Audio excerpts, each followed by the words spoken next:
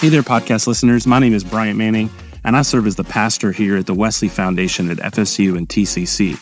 We are a campus ministry of the United Methodist Church on the campus of Florida State University here in Tallahassee, Florida. These sermons that we're presenting here are designed, written, and presented for college students who are exploring their lives of faith and growing in their walk with Jesus.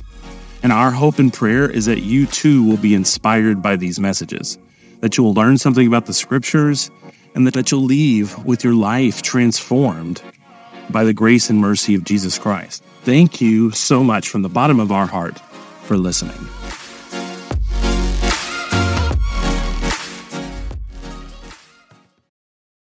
I want to give a message this morning called Tell Me Your Story. Let's say that together. Tell me your story.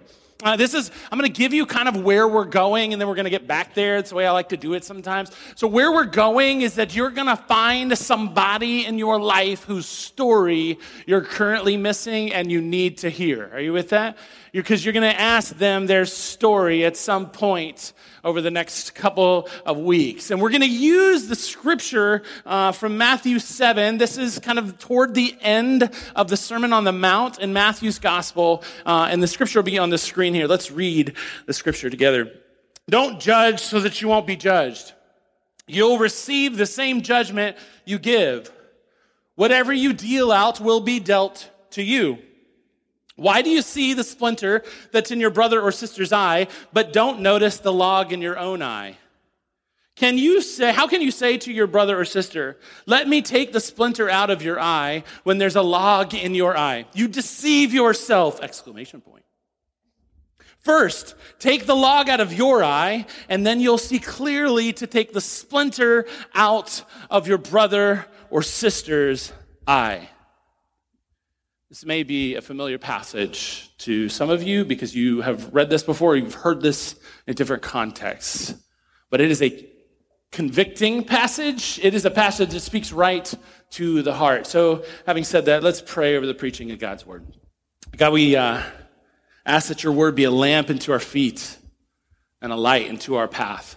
May it speak to us, oh God, may it speak through us to establish your kingdom on this earth. Oh God, may the words of my mouth and the meditations of our hearts be acceptable in your sight and in your sight alone, oh God. You are our rock and you are our redeemer. We love you. Amen. Whether you grew up in church or not, whether you've heard this passage 1,000 times or not, whether you understand what it's saying or not, okay, so that should include all of us in the room, whether you have internalized this message in a lot of ways. How many times have you personally said, who am I to judge? Probably just as many times as you judged. You said, who am I to judge? Or you might have said, to each their own, right? Or my favorite, you do you, bro. You just do it, bro. Like you do that. We have internalized this message of non-judgment on others in our lives, haven't we? We've done this a lot. But here's the problem, is that this scripture is often pointing to that, and that's the way in which we've interpreted it, right? Whether you grew up in church or not, that's how we've interpreted it, is like, just don't judge others. Don't judge others. Just don't judge others. Just like let them do their own thing, man. Just like don't judge others. Let me tell you that there is not a scriptural academic anywhere, nobody who thinks that that's actually what he's saying here. Okay? Because oftentimes we have to judge, don't we? Oftentimes we have to provide some sort of judgment, don't we? So today I want to talk about the difference between discernment and condemnation. Because discernment is actually a good thing. It's really healthy. And sometimes when we read this, we're like, man, don't judge. They're doing something completely toxic, But don't judge them. And actually what we're actually called to do is discern for a second. So let's talk about discernment. Somebody give me a definition of discernment. What's that mean? You want to know? Silence. Yeah, Michael.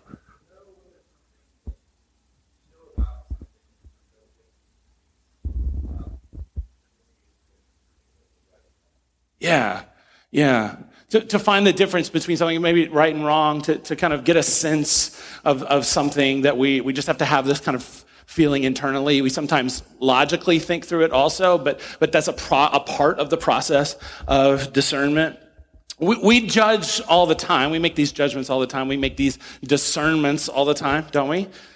Like you discern who to be friends with, right? Like you have that's a discernment process you have to do. We judge the type of partner that we want in our life. Are you with me? Like we've thought about that. Like who's the type of person that I would try to marry, and how would that person appear? How would that person behave? What would that person do? Let me invite you that if you're sitting here thinking, I've never done that, let me invite you to do that. Like that will be a good thing for you to do, is to discern a little bit about who that person is that you need to end up with. You've done this when you discerned where you were going to go to school, and there's nothing against, depending on what school. There's nothing against the other schools, like there's nothing bad about the other schools, but you discerned that you were going to be here, right? There's a process of discernment that happened that ended you right here. The same thing's true when you go to sign up for classes, because you know what it's like when you try to figure out what professor to take. Have you ever had a situation where you had a choice between professors? Some of you in some majors don't, but like you had a choice between two professors and somebody told you something about the other professor, so you discerned not to take that professor, right? Like you're making that judgment call. I'm not saying that any of this is bad. In fact, a lot of it is super healthy. They're not inherently bad judgments. They help us make us stronger. But we make judgments in our lives all the time. All the time. So I don't think Jesus is saying, just like don't judge here. He's not saying like just don't let everybody just live how they are. Don't. He's not saying that. What he's actually saying is something bigger, because the truth is that discernment is protective and condemnation is hopeless. And condemnation is more of what he's talking about, because you discern things in your own life all the time, and that protects you. It like keeps you healthy. It keeps you, with the lack of toxicity in your life. And it helps you discern like kind of where your path is. But what Jesus says when he says this famous phrase, do not judge or lest you will be judged, that's what he says here. What he's saying is do not condemn, because condemnation is hopeless. I want to talk about this condemnation thing for a second. Those of you who know me or are Facebook friends with me, I'm sorry. This will make sense, because you'll be like, yeah, that fits the vibe. Before I served here, I served in Lakeland, Florida, which is in Polk County, and it's right outside of Orlando. It's in between Orange County and Hillsborough County. Anybody from Hillsborough County? Anybody from Orange County? Anybody from Polk County? No one wants to admit it. Nobody ever wants to admit it in public. But Polk County is where we are, and we're famous for really one thing. Other than maybe the Strawberry Festival. We're famous for one thing, and that's our Sheriff Grady Judd. He's been sheriff for 20 years, going on 20 years now. And he's a very good sheriff, don't get me wrong. He's very good sheriff. But let me tell you about the time I got blocked from him on Facebook. Here we go.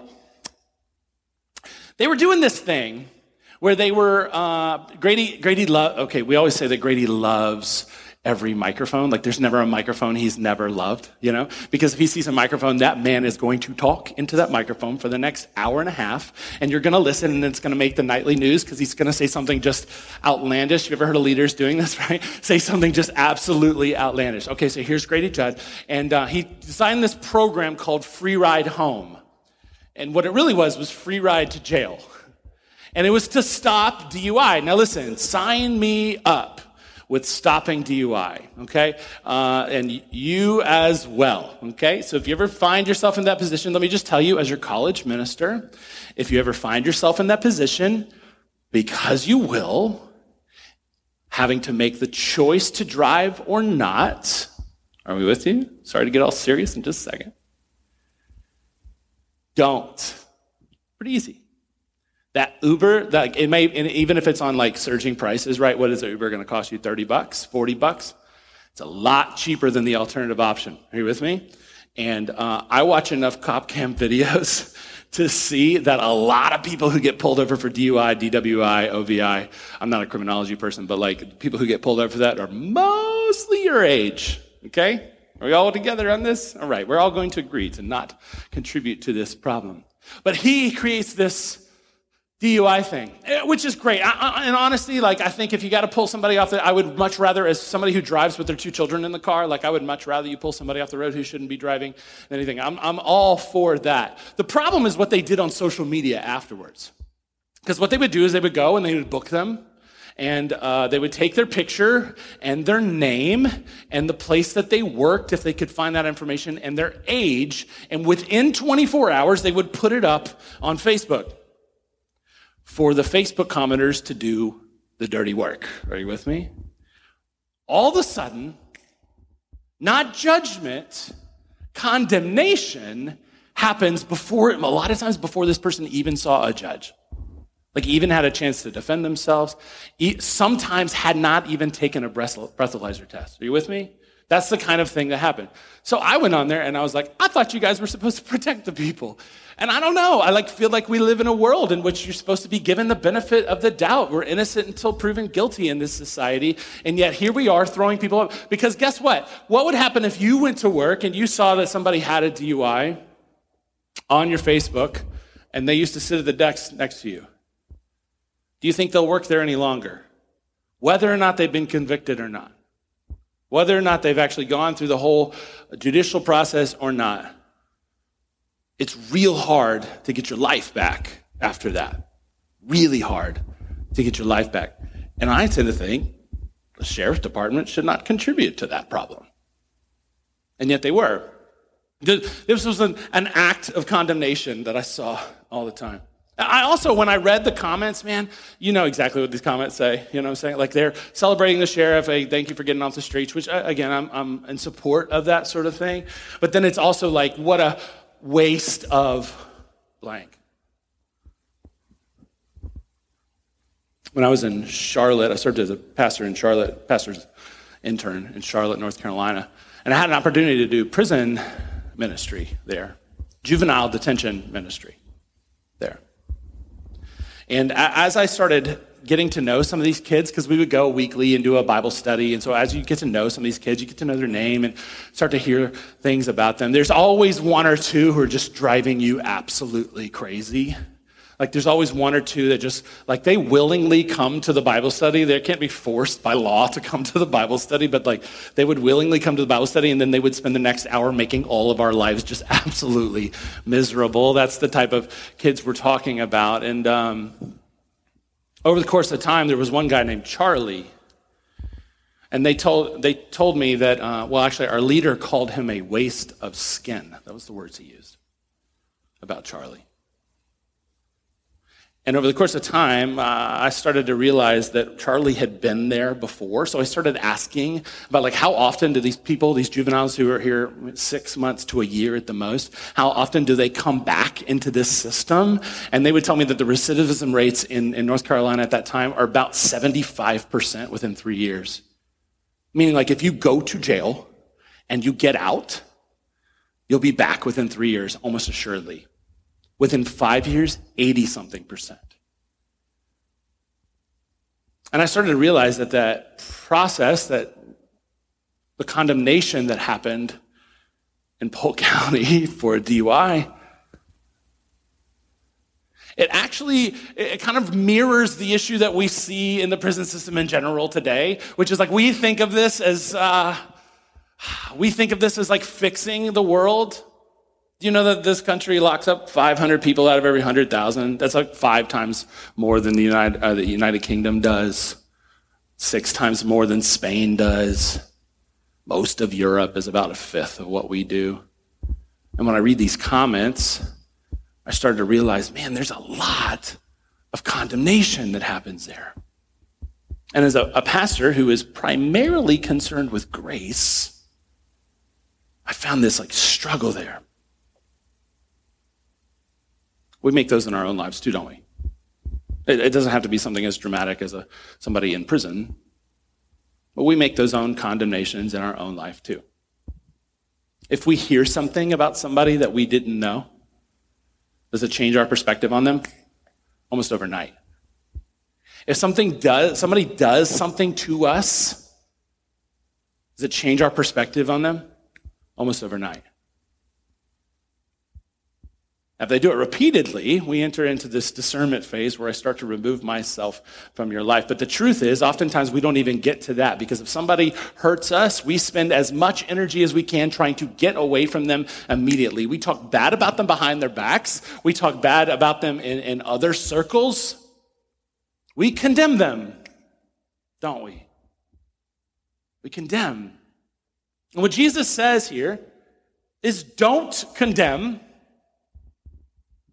Don't condemn, or else you will be condemned at the same level, with the same authority, with the same rod. You will be judged in that same way. It's interesting, he goes on to actually talk about self-reflection, because his main point is self-reflection. You've heard this, right? You read it earlier. The speck that comes out of somebody's eye. What about the log in your own, dude? You know? Because we're real quick to pass judgment, condemnation judgment on somebody else. We're real quick to do that, and not necessarily to see our own. And Jesus' point is to get us to think toward ourselves. In other words, to say, oh, what is it that I do? So I've been doing some thinking about this, because I've wondered why is it that we give so much grace to ourselves, but not so much grace to others? Why is it that we forgive ourselves for the most heinous things? And yet, for others, we are so protective of that grace.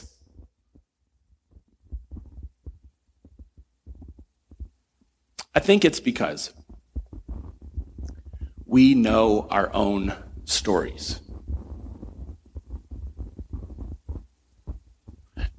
If you know me, and if I've ever had a conversation with you, you'll know that I've said this phrase many times. People are products of their own stories.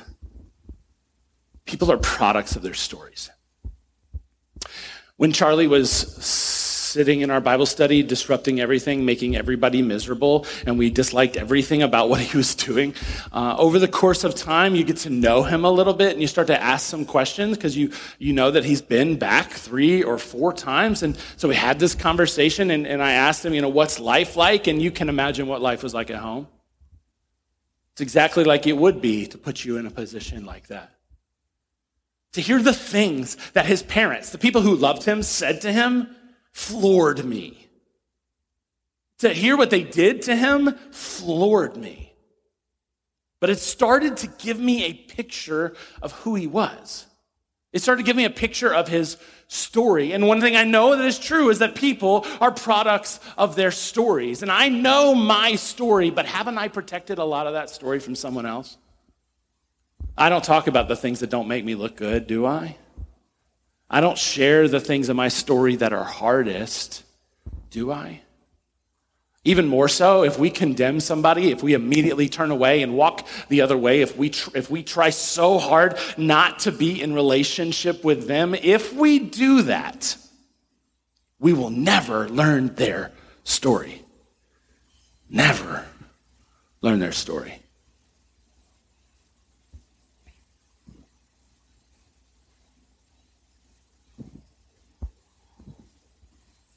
So my question for us is, whose story are we missing right now?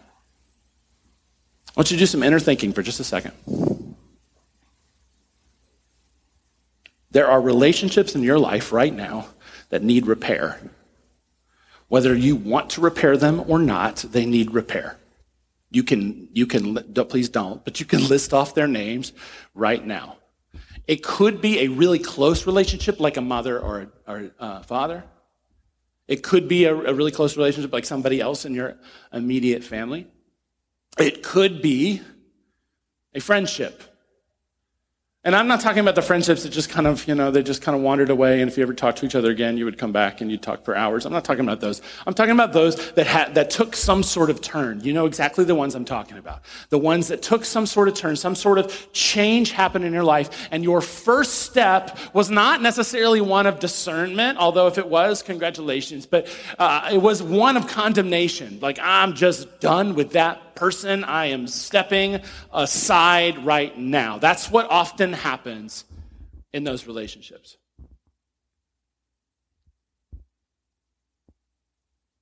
And if it's not a person's relationship, an interpersonal relationship, it might be somebody you see from afar. Somebody who you see from afar and you just don't like them. You might not even be able to put words to the fact that you don't like them, but you don't like them and you just don't even really want to know why you don't like them. You just don't like them, or people make decisions about them, or they get played as a favorite in certain circles and you don't think that's fair because you want to be that person. I want you to invite you at that point, that person that you're thinking about, that person might be the person whose story you're missing. Because people are products of their stories, right? People are products of their stories, meaning that their behavior mimics where they've been and what they've done. And it will continue to be so. And you will never, ever be able to find grace in your life for that person until you what? Hear their story. Hear their story. Find out who they are.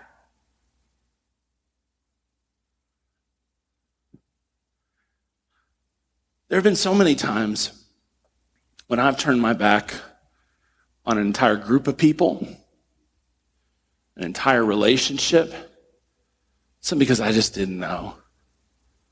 And I could have known if I had just asked. In college, I did that thing that some of us do, where I joined a fraternity. It was a kind of a remarkable experience, to be honest with you, but because I don't strike you as frat guy, right? I wasn't then either. And I had severe condemnation in my life for people who get described with the word F-R-A-T. Because I was like, oh man, terrible people, man, they're drunk all the time. They're all partially true. But I was encouraged by a couple of key people to go talk to some of the brothers. And man, I might have been able to tell I can't keep my mouth shut, right? Grady Judd. I can't keep my mouth shut. And so I was a little worried about how those would go when I sat down with a couple of brothers, because I thought, what do they know that I said about them, right? And I had a couple of large, interesting conversations in which I heard about people like my friend Bruce, who annoyed out of me. But when I heard about how Bruce had grown up, how he had struggled with his weight, how he had struggled with trying to be popular, and he had struggled with trying to have friends even. And I found that that's why he joined the fraternity, so he would get some sense of community. I thought, I'm down with that. And I had a friend named Pat who I don't think we see eye to eye on any topic ever to this day. In fact, he just removed me from Facebook not long ago. But I sat down with him and we had, just like a really interesting conversation about life and the way he saw things and why he saw things that way. And you know what I found myself doing? I found myself providing grace for them that I don't think I otherwise would have. Because it's real easy just to turn your back and that's that person. But I definitely think Jesus is speaking to the disciples and us here to say, listen, don't condemn, because you're going to be condemned by the same way if you do. But instead, look at your own self before you provide grace for them, you can find out their story. My question, whose story right now, like today, this week, whose story are you missing? Go find it this week. Call them, shoot them a text, meet them for coffee, find out. Whose story are you missing? You may come out of that conversation thinking the same thing you did before. That's okay. But at least you got an opportunity to hear their story and provide them some grace. Thank you for listening to the sermon podcast of the Wesley Foundation at FSU and TCC. We hope this was uplifting to you and helpful in your walk with Jesus. If you would like to support us, we would love your prayerful and financial support. You can give online at fsuwesley.com or on Venmo by just searching FSU Wesley Foundation. Thanks again.